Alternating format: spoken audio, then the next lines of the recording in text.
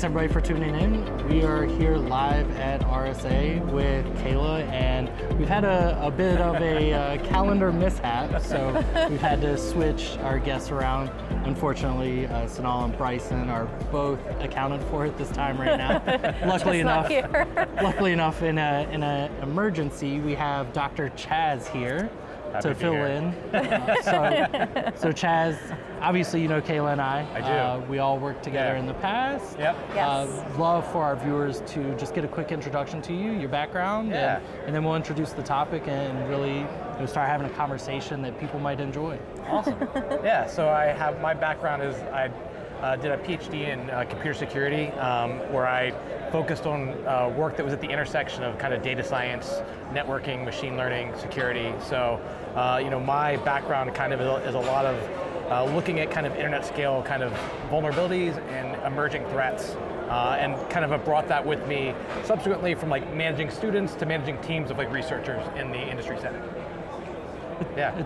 It's very interesting. Obviously a very diverse set of topics, and I know today Kayla and I really planned on talking about big elephants in the room, right? Yeah. Vulnerability definitely goes in that, risk management, asset management. Yeah. There's a wide disparity of events that go into threats, threat modeling, and research. And I think one of the big things Kayla and I really wanted to talk about is, the importance of pen testing. Yeah. So Kayla, I think when we were talking about the idea, obviously you and I have been through a couple iterations of pen testing together in our previous role, and you've obviously seen a lot more being in the executive management and leadership roles, whereas I've always been on the outside, obviously customer success focused. So bringing customer requests, customers understanding what a pen test is for us. Right. So really, I think one of the things that we should do, a lot of people hear the word pen test. Internally, we often tend to freak out. Externally, we have to produce a report that our customers can consume. So at the base, what is a pen test? Yeah, that's great. And again, it's kind of nice that you mentioned it's kind of a scary thing for a lot of people when they hear it. But the good news is it's really for your benefit. So the first thing to know is it's for your benefit, but it's also kind of like your opportunity to kind of have someone simulate what a real life attacker might do to your own infrastructure. Right. But have this come from a friendly source rather than somebody who you don't want breaching this. So you'll have people that will come in and test a variety of different parts of your infrastructure, and some of this could bridge the physical world. So there could be physical pen tests, and there could be pen tests that are focusing more on the software network side of things. And so they're going to come in and look for vulnerabilities in your infrastructure, whether it be physical, software, network, and they're going to try to identify what those are in your own network so they can produce a report telling you, here are the places where you're potentially vulnerable, and that somebody could come in and exploit that. And so really this is a thing that's good for you, and it gives you just a kind of, if you don't know where to start, it gives you a base of here are things that I can easily address.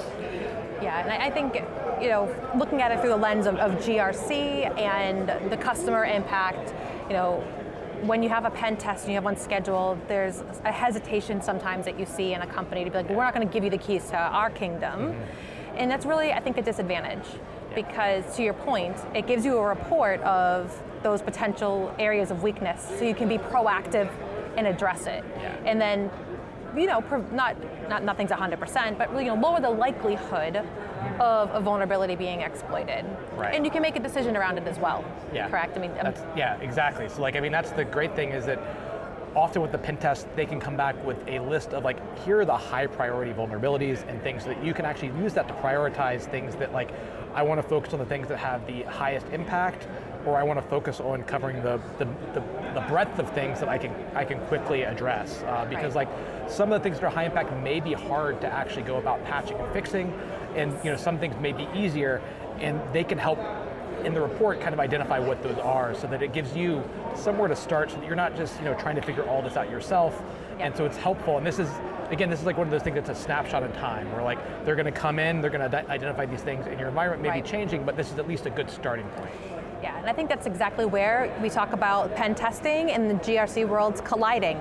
GRC looks at processes, risks, and controls, and to your point, you might have a high impacting vulnerability that has mitigating controls. So on the surface, it looks like it's critical or high. Maybe it's not, maybe it's really a moderate and low, and you can best utilize your resources based on your own risk posture, what your executive management is going to want to risk accept or focus on. You can really prioritize based on your corporate objectives. And then, things that I've experienced, as I'm sure the both of you have as well, there usually isn't enough people to operationalize those controls. And I think that's where kind of some of the research that you've been involved in and that you've seen firsthand around AI and ML. Yeah. And could you talk about that a little bit? Yeah, so I think right now this is a period of time where I think a lot of people are hearing a lot about AI and ML, especially with like the large language models like GPT-3, GPT-4, ChatGPT, all these things leveraging these large language model. Seems like everybody has their own LLM at this point. Yes. And there's a lot of things that these bring to the table. Like one of these is like the unique ability to kind of summarize and kind of talk about, distill things into smaller, kind of more digestible piece of information. And like, this is maybe somewhere where like, if you're not sure where to start with like, a report from a pen tester or something like this, you could actually maybe feed one of these reports into one of these large language models and ask it to summarize it for you, and it could maybe distill this down for you. So now you've gotten like a very deep view, and now you can maybe have it like summarize it for me like I'm 5, and like you get that, explain it to me like a 5th grader, And I think that the audit purposes and the automation really help empower your field-facing teams. Yes. So, oftentimes, like you said, we don't want to give everyone keys to the kingdom, right? We don't. Right. There's competitive advantage, there's competitive disadvantage, right? Things can be used against you in marketing resources and everything, but one of the most important things is that customer wants to know what's going to impact me, what's going to impact my business operations. So I think using LLMs, because we don't have enough acronyms, to reduce the language or the necessity of the information found within the report to deliver something both customer-facing or customer-friendly, I think it softens the delivery. It does, yeah. And I think that it kind of takes the pressure off the delivery team and the internal team to either immediately patch things that, like you said, might not be the most critical, they just might be the most apparent. Right. And it allows us to strategize and to get direction from the executive management team with input from security and base that on our controls and our coverages to really produce or deliver something that customers aren't just going to dismiss. Right. Right? I think that oftentimes, especially internally, we'll go back and we'll say, hey, we got this pen test report. Yeah. Let's focus on top 5 criticals. Are they customer impacting? Are they, are they compromisable?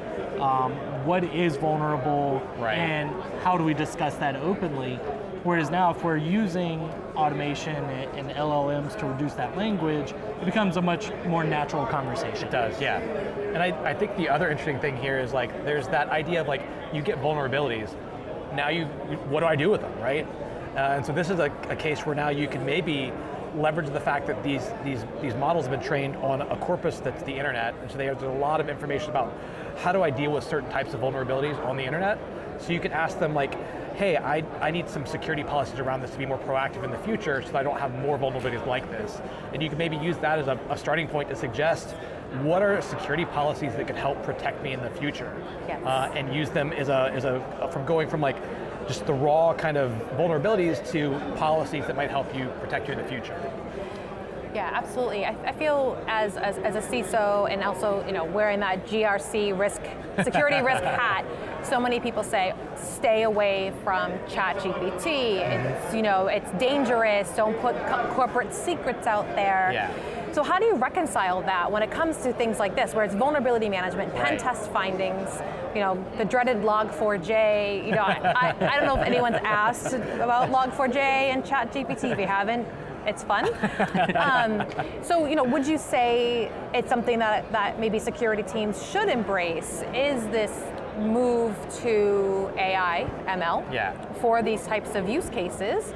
And if so, what's the parameters around that when it comes to secrets management and the keys to the kingdom? I think that's a great question, because I think this is one of those things where, like with a lot of kind of new, useful technologies, there are also kind of all these unintended consequences, right, that usually come here. And like in the early days, early adopters are going to incur a lot of those kind of unintended consequences because they're trying to be early adopters. And I think we've seen some of the privacy concerns around like what happens when you start to share things with these large language models pop up. We've seen this with Samsung was releasing, where they had internal engineers using it to ask it questions about products they were developing internally, and so there was proprietary stuff that was getting leaked to the language models.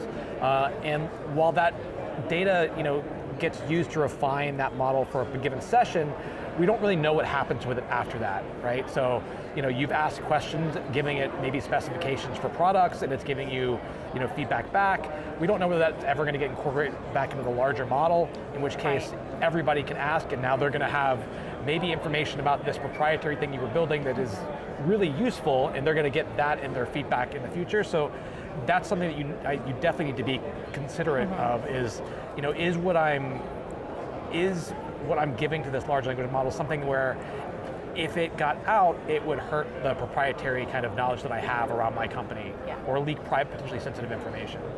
Right. I think another thing that I hadn't thought of up until now, speaking of elephants in the room, is one of the key things you said is proprietary information, but we never classify exactly what proprietary information is. Yeah. Environmental variables are proprietary information. Yeah. So if you're feeding an LLM your environmental variables, I'm running this operating system on this release with these security patches, or I have this security tool installed and I'm running into this error, right? So now you're feeding an LLM your exact environment variables, the exact security stack you're running, and the issues you're running into. So, I mean, to your point, it could be used in an offensive way to gain a foothold if that data was ever reincorporated back into the feedback. Yeah. You could see that there's now a mapping of, we see in financial institutions, this is what a typical infrastructure looks like. And now we're empowering, not just the people trying to protect us, but the people that are trying to attack us. We're empowering them to understand footprint on a much larger scale with a lot less effort. Yeah, absolutely. And I think you're also trusting this data to the data protection of a third party that you're giving it to. And if you don't know what that is, then even if the model itself doesn't leak it, that underlying raw data is now in somebody else's control. So if that was any sort of customer data, clearly that's maybe going to violate a lot of different policies. And again, you've also leaked a pen testing report potentially to somebody, and that means that now if an attacker were to grab that, they now have a full report of where all your vulnerabilities are, and depending on how good you are at patching them, they might be very vulnerable. Yes, no, that's a really good point. And that's, I think, where risk management, again, comes into play. And according to a SANS survey from 2021, only 29% of organizations have automated 70% or more of their security, controls. Yeah. So that's less than a third, by the way. Thank you.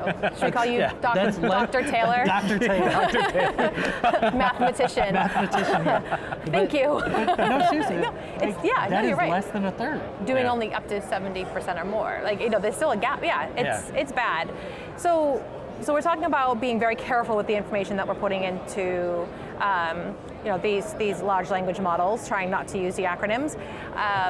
We're talking about privacy risk here. We're talking about pen testing, which exposes vulnerabilities that are there that are risks in and of themselves. So, where could AI ML step in for that? Should these companies be automating more of their processes? And then, because that will fix, right, from a GRC perspective, that's going to close findings, that's going to reduce the likelihood, not necessarily the impact, but the likelihood of a potential vulnerability being exploited. So where does that come in?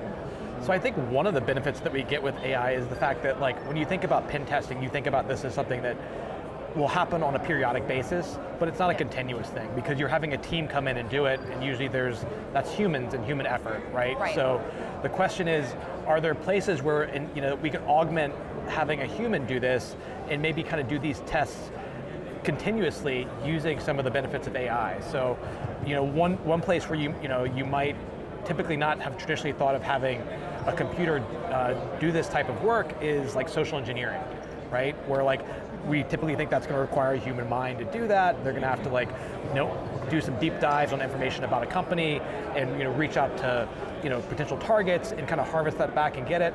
Well, now this is something where like you've seen how good the chatbots have gotten, and they now have access to information about a company.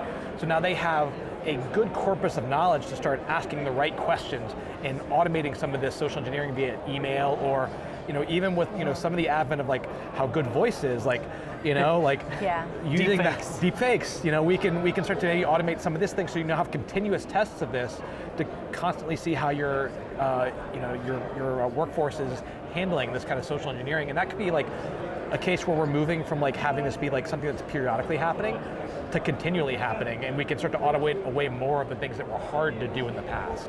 Yeah, so taking those repetitive tasks, like those controls that someone's sitting there pushing a button. Right. Automate that, make sure that likelihood of a misstep or missing, that button push.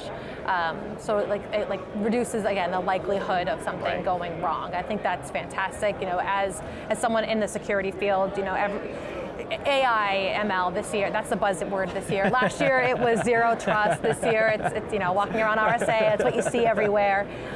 So clearly this is something that we have to start paying attention to, and you hear both sides, right? Don't do it, stay away from it, privacy law, which is very valid, but then there's also this use case where, especially where it comes to pen testing and controls and process management, where it could really come in handy and start to free up your teams to do more creative things, to focus on the real risks that we're seeing that you can't automate, something that's too complex, that relies, to your point, that relies on the human aspect.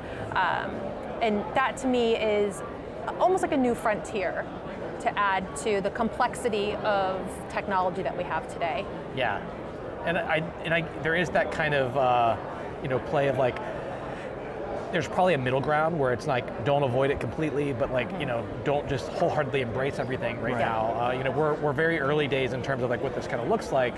And I think there are some developments like from Meta. You have one of the large language models, Llama, that has been shown to be, you could run this like on a laptop, right? So like, this is a case where you could move from like relying on a third party to do this, to actually moving and like running it on-prem, so you have fewer of those considerations about privacy, but you're still getting the benefits of like what the models can do, and you can maybe fine-tune those to the task that you want to perform. But like, there probably is a middle ground, like if you don't have you're not willing to entrust that data to a third party, or you don't have a third party you can trust, or they don't have the right controls that meet the regulatory compliance you need to use them, maybe moving it in-house is an option. Or in the future, maybe there will be versions of these that kind of sit kind of like even with the cloud, you have GovCloud and stuff like that have different controls in place to satisfy different legislation, and like those are things that like we just don't have in this space right now. Yeah, 100%. I mean, I think I've got two really main focal points around that right now. So one, if I'm logged into an LLM and it tells me it has $50,000 waiting for me, I'm definitely clicking that link because I can trust it, right? It's AI. Yeah. But in all seriousness, no, I think one of the things that whenever you talk about pen testing, I know this is one of those conversations that we never really talk about. Again, it's one of those elephants in the room. It's the ethics of a pen test, right? Yeah. And if we're relying on AI and ML, and we're talking about ethics-bound pen testing, or should pen testing be ethics-bound, right? Because at the end of the day, depending on the SaaS application or depending on what your company is executing, there could be a lot of sensitive data. Yeah. Where, and I think you hit it a little bit, that there's a middle ground, but as a pen test company, should there be an ethics obligation depending on, I guess, whether the pen test is scoped or unscoped, and what does that balance look like?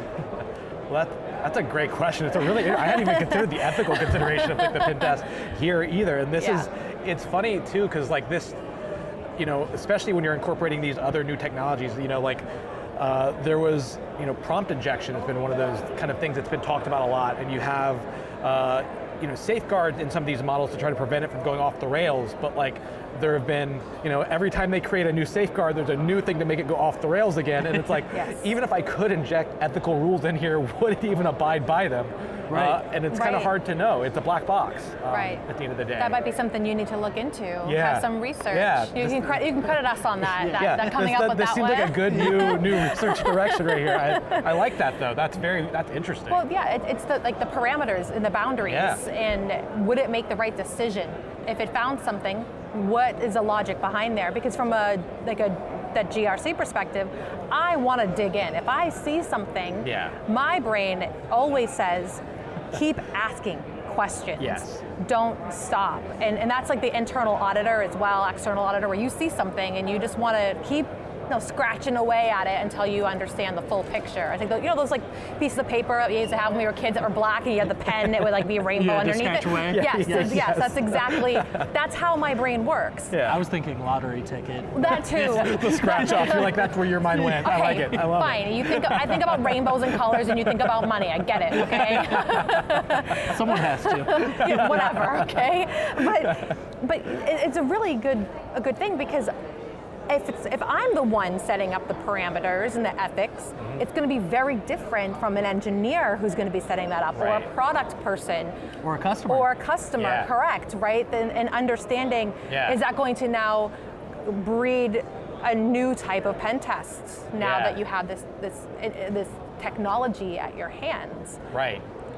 And I mean, I think also with that, I mean, does that change the cadence of your pen testing? Does that change the cadence of your vulnerability scanning? Yeah. Well, then couldn't it then just be a continuous pen test? Are you constantly going to be under the parameters of someone's done something, the AI picks up on it and looks at those controls? Is that still a pen test? Or is that vulnerability management? Where does that line become blurred if it does?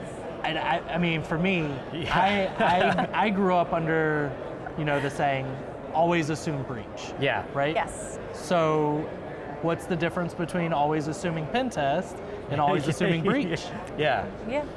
I mean, it's kind of an interesting, like, a lot of interesting things to think about here, because it's one now, like, maybe with some of these, where we're starting to see, and these are wildly different areas, but like you're seeing people like try to capture the essence of like what an artist looks like, right? Like, let's remove the artist and say like, be a nation state for me, like attack me like and pick your favorite, ridiculous cybersecurity name for an attack group, Charming Kitten or something, like, be Charming Kitten and attack me, like, and like this is maybe now something where like, as we have reports that are coming up about the TTPs and things like techniques, tactics, procedures, for lack of more acronyms, we don't need to litter them all in here.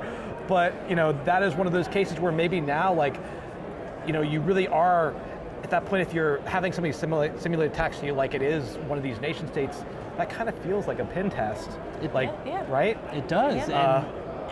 And it goes back that now, I think, if you're able to do that and you're able to do that in the right way, I think that the SAN statistics now grow. Right. Yep. You have a lot more people reporting, but also the second half of that, right, is we go back to the balance of what is the LLM going to learn? Exactly, yeah. And how is it going to learn how to respond? Yeah. Is it going to start redacting data? But can you trust the responses that you're getting? That's the other side of that coin too. Yeah. Right? Because I mean, you've done research around ChatGPT, and some of the responses to the questions are not accurate because they're time bound. Right. As one variable, but also garbage in, garbage out. Yeah. Well, you've got the time bound aspect, and then like, what I think is kind of become popularly a term like hallucinations of like, they're kind of stating things very confidently that are very wrong. They're very good liars. You mean I'm not one of Forbes 50 top cybersecurity people? Sometimes they get it right, but but not always. Wow. Okay. I was happy. We really, roller coaster there. We want to keep that was great. We did full circle. But yeah, I mean, there is that question of like, can you trust the results that are coming out of it? And this is the case now where they really kind of, I think, lend themselves to kind of a human in the loop, right? Where there's somebody that, hopefully maybe not just any human, but like an expert human in the loop, where like it's reducing the amount of work that somebody has to do, but like, you still can't trust them fully right now, and it's not clear when that will be. Well, just like any pen test, when we get pen test draft reports back, we always say, show us the evidence that you've done this, so we can, go through those steps and try to replicate it ourselves. So I think regardless of what comes out, you're going to go back and confirm, to verify, like trust but verify, or refute. Refuting, yes, or refute. But then that's your opportunity to identify your mitigating controls, if there are any, and that's, again, risk management coming in, accepting the risk of not being able to have the resources to do something. Is it within your appetite of your organization? What are you going to focus on, as we mentioned earlier?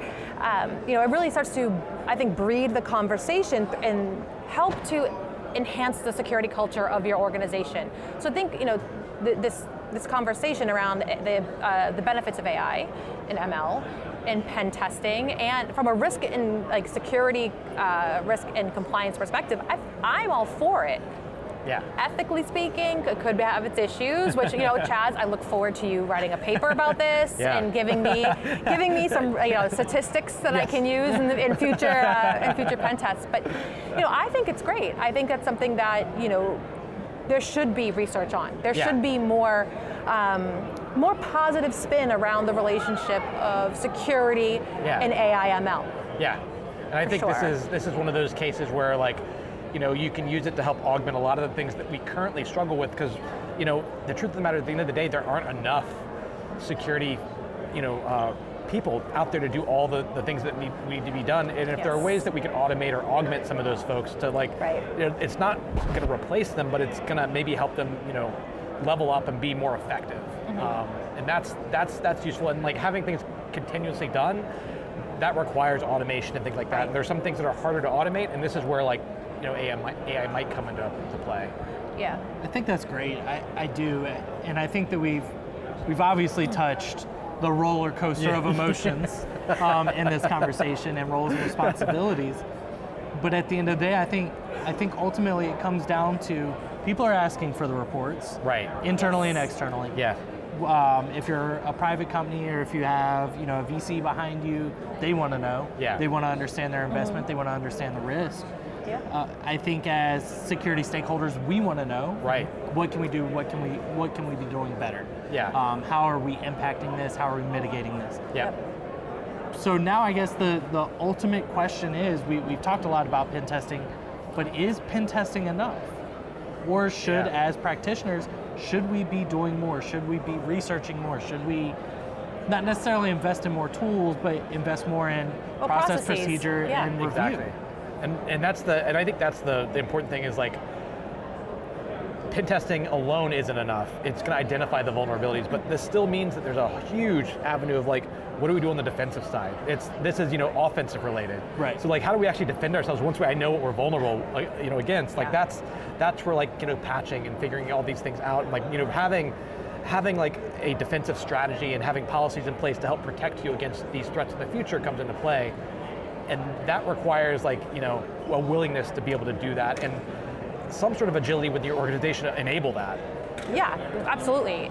I always have in my mind, when I create a security framework, I always think pivot, being able to pivot. I have Ross in my head screaming from Friends, pivot! Because you never know what you're going to find, and you have to be able to stop and pivot your teams and be able, your focus, to be able to be agile enough to do that. And I think if there's going to be an ability to have, AI, ML, pen testing, you should be able to have the same technology on the flip side from a defensive. So is that something that's coming? Being able to automate your, oh my gosh, I have a pen test, vulnerability finding, whatever it might be here. Oh, I don't have to worry about it. It's something that I already know how to address. I've built it in. It's just going to operationalize itself. And I think this is kind of one of the this is one of the opportunities we have to kind of make that better, because I feel like the defensive side often kind of gets the short end of the stick from the security perspective. Everybody wants to talk about breaking everything, but nobody wants to talk about how we fix it. breaking's more fun sometimes, but like, you know, the fix, but the fixing's really important, and this is one of those cases where it's like, all right, I have the vulnerability, can I have it like suggest remediations for me so that I make that easier to do? Can I, you know, have it like automatically generate policies and, you know, like that can be reviewed and maybe adopted and, you know, maybe actually apply those policies to an organization, at least, you know, present those. So like, I do think that defensive side is really important where we might, you know, have that opportunity with these going forward.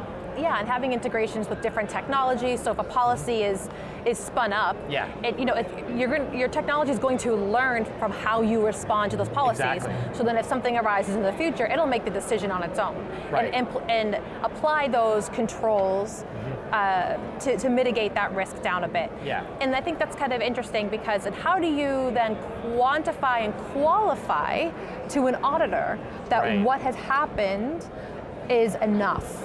That piece there is really interesting to me because when I would go into an audit, you know, I'd say, show me. Okay? There's that scratch. That scratch again, yes. So show me what you've done and prove to me that it's enough for me to go, got it. And I think that's a really interesting thought exercise is how will this be addressed? Right. And I do think that, you know, there's probably an opportunity to have like, you know, this is where I think metrics sometimes come into play, where it's like, you know, it's nice sometimes to subjectively say, I think it got better, or I have this, but like, if we have things that we're able to do continuously, like to continuously scan for certain things and kind of address those, and we can have mitigations put in place, we can maybe start to empirically look at how those mitigations are actually coming into play. Like, you know, if we had this many vulnerabilities before and we have, you know, automatic remediations happening, we can maybe, we should see reductions in like those things going forward. And that like helps make it a little bit more empirical in some ways. Some things it's hard to do empirically, but like there are, you know, probably some, you know, metrics that maybe even we can use these large language models to help us identify. Help me find metrics, you know?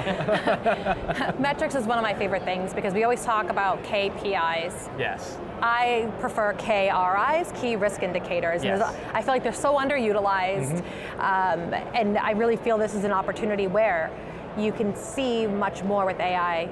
You're gonna learn to it, like, because you know, a key risk indicator is supposed to say, hey, something's going wrong. Pay attention. This, you know, on like a red, amber, green scale. You're at amber.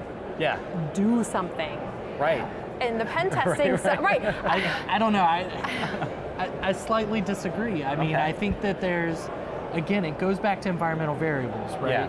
If I'm not saying that we don't integrate. I 100% think we should integrate. I also think that pen test companies and vulnerability management companies should be a lot more closely aligned. Not to say that they're at odds or anything like that. I do see a direct correlation between pen testing reports and vulnerabilities going hand in hand, right? They do, I mean, there's this thing called, you know, the NVD or the National Vulnerability Database that they kind of classifies things for us. But I often know that the risk doesn't always outweigh the reward. And sometimes when you have that automation or that intelligence to go and patch something that could disrupt customer flow, it could disrupt operations, it could, you know, bring down a service that a customer's relied on. I don't know that there's any modeling, LLM or other base, that we can successfully rely on to subjugate and understand customer risk and quantify that in a way that it knows when, where, and how to patch without disrupting those. Well, I mean, that's like, I think you make a great point about like availability and stuff like that. Like that is, you know, one of the key like security principles in terms that people don't talk about, right? Like, you know, there was a paper a long time ago. The academic in me loves papers, and there were 7 principles, like the Salter-Schroeder principles, and like that's one of them. And it's like, this is one of those things where, you know, frequently we talk about like locking things down, but if things become less available as a byproduct of that, then we've kind of made things worse in a way. So like that's another one where we can measure things like availability and uptime and stuff like that, and maybe incorporate those into the metrics that we look at.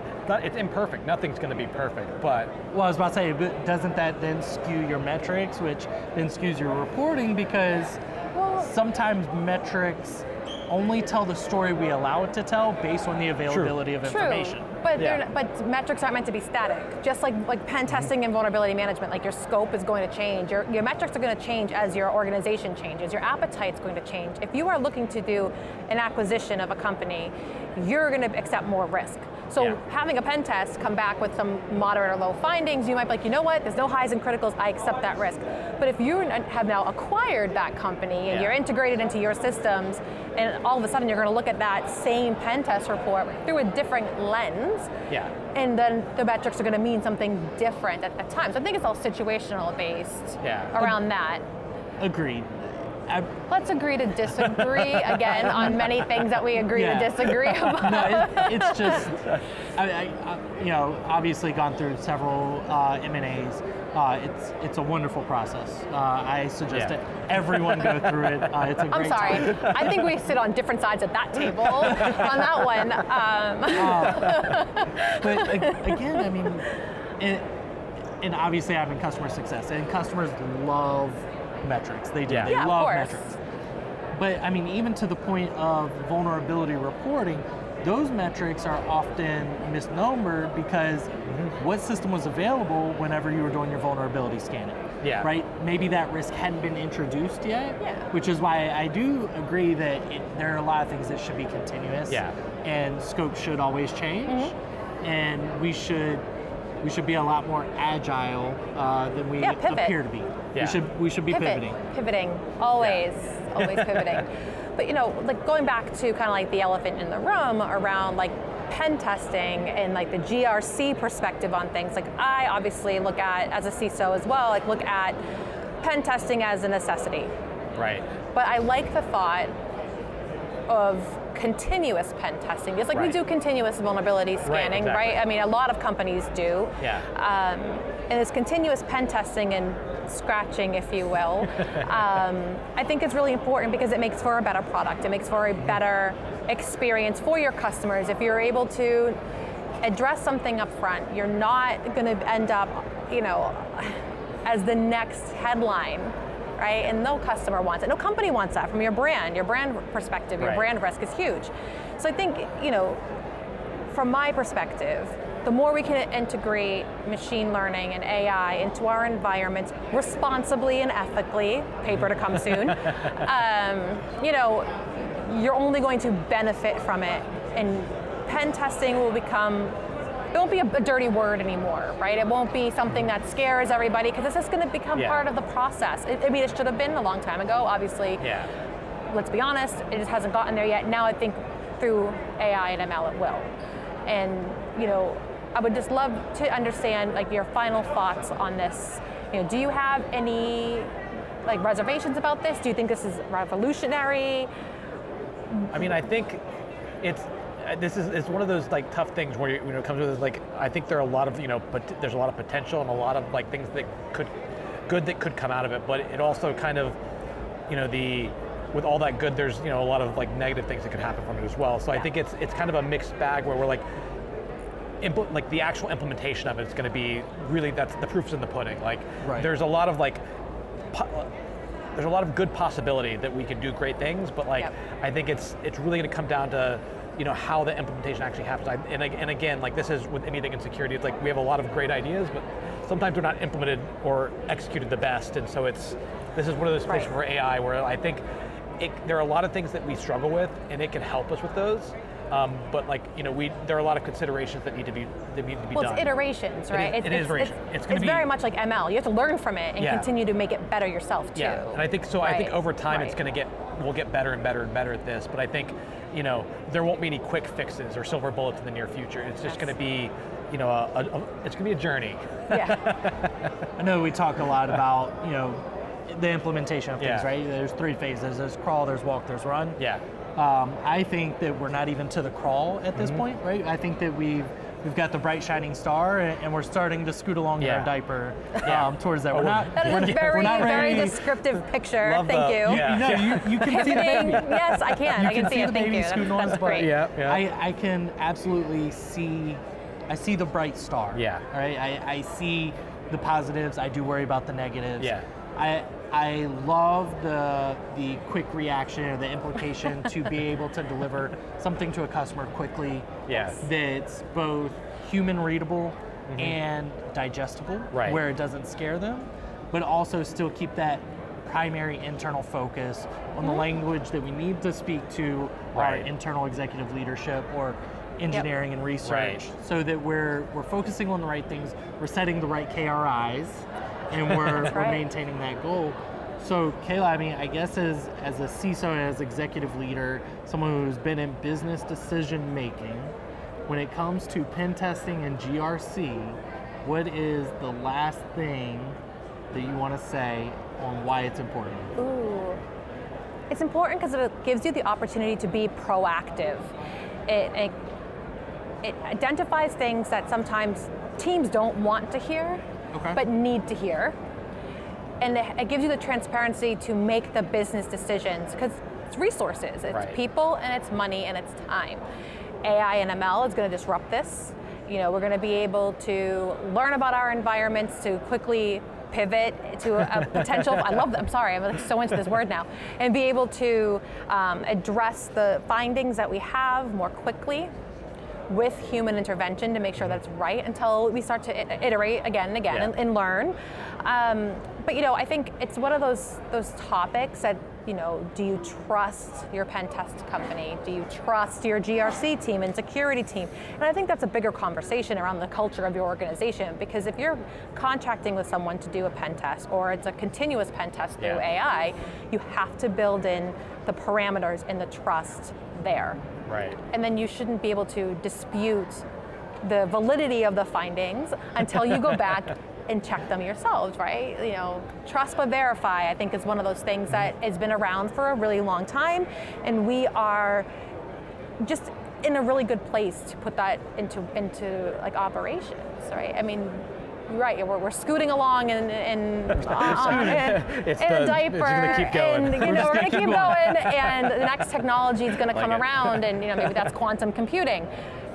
Right? Yeah. That's the next one. That's a different podcast, but that's another risk that's coming. And you know, we're gonna have more iterations on things and it's just gonna change and continue to evolve and get bigger. Yeah. So Absolutely. it's like, get on board now with pen testing, getting, you know, the AI ML, trusting that it's right, verifying that it's right. And then, you know, using your GRC team or your internal audit team if you don't have one, or just a security consultant to help you to operationalize the fixes based on your corporate priorities. That was an extremely long hot take, but It is extremely long. I could keep going. It's just one of those things. I'm energized. No, I'm I love pivoting. it. Pivoting. So first, you know, Kayla, first episode, sitting beside each other. Yeah. Thanks for meeting me here at RSA thanks. Conference. A huge shout out to Marco and Sean for inviting us to Yes, do this thank you. here at RSA Conference. And then, speaking of pivoting, Chaz. Hey, Dr. Chaz. Dr. Chaz. Oh, happy to be here. Really glad you were able to join us. I think it was a great conversation, and I think we should probably do another one where, you know, we dive a little bit deeper, maybe into quantum or, you know, threat research. Yeah. I think there's a slew of subjects we could go on and on hours and hours about. But for today, I think we're gonna go ahead and wrap up, and let's get back to the conference and hopefully find some good food and drinks. Oh, while definitely we're here. that for sure. Yes, absolutely. Yeah. Awesome. Great. Thanks. Awesome. Thank you so much, everyone.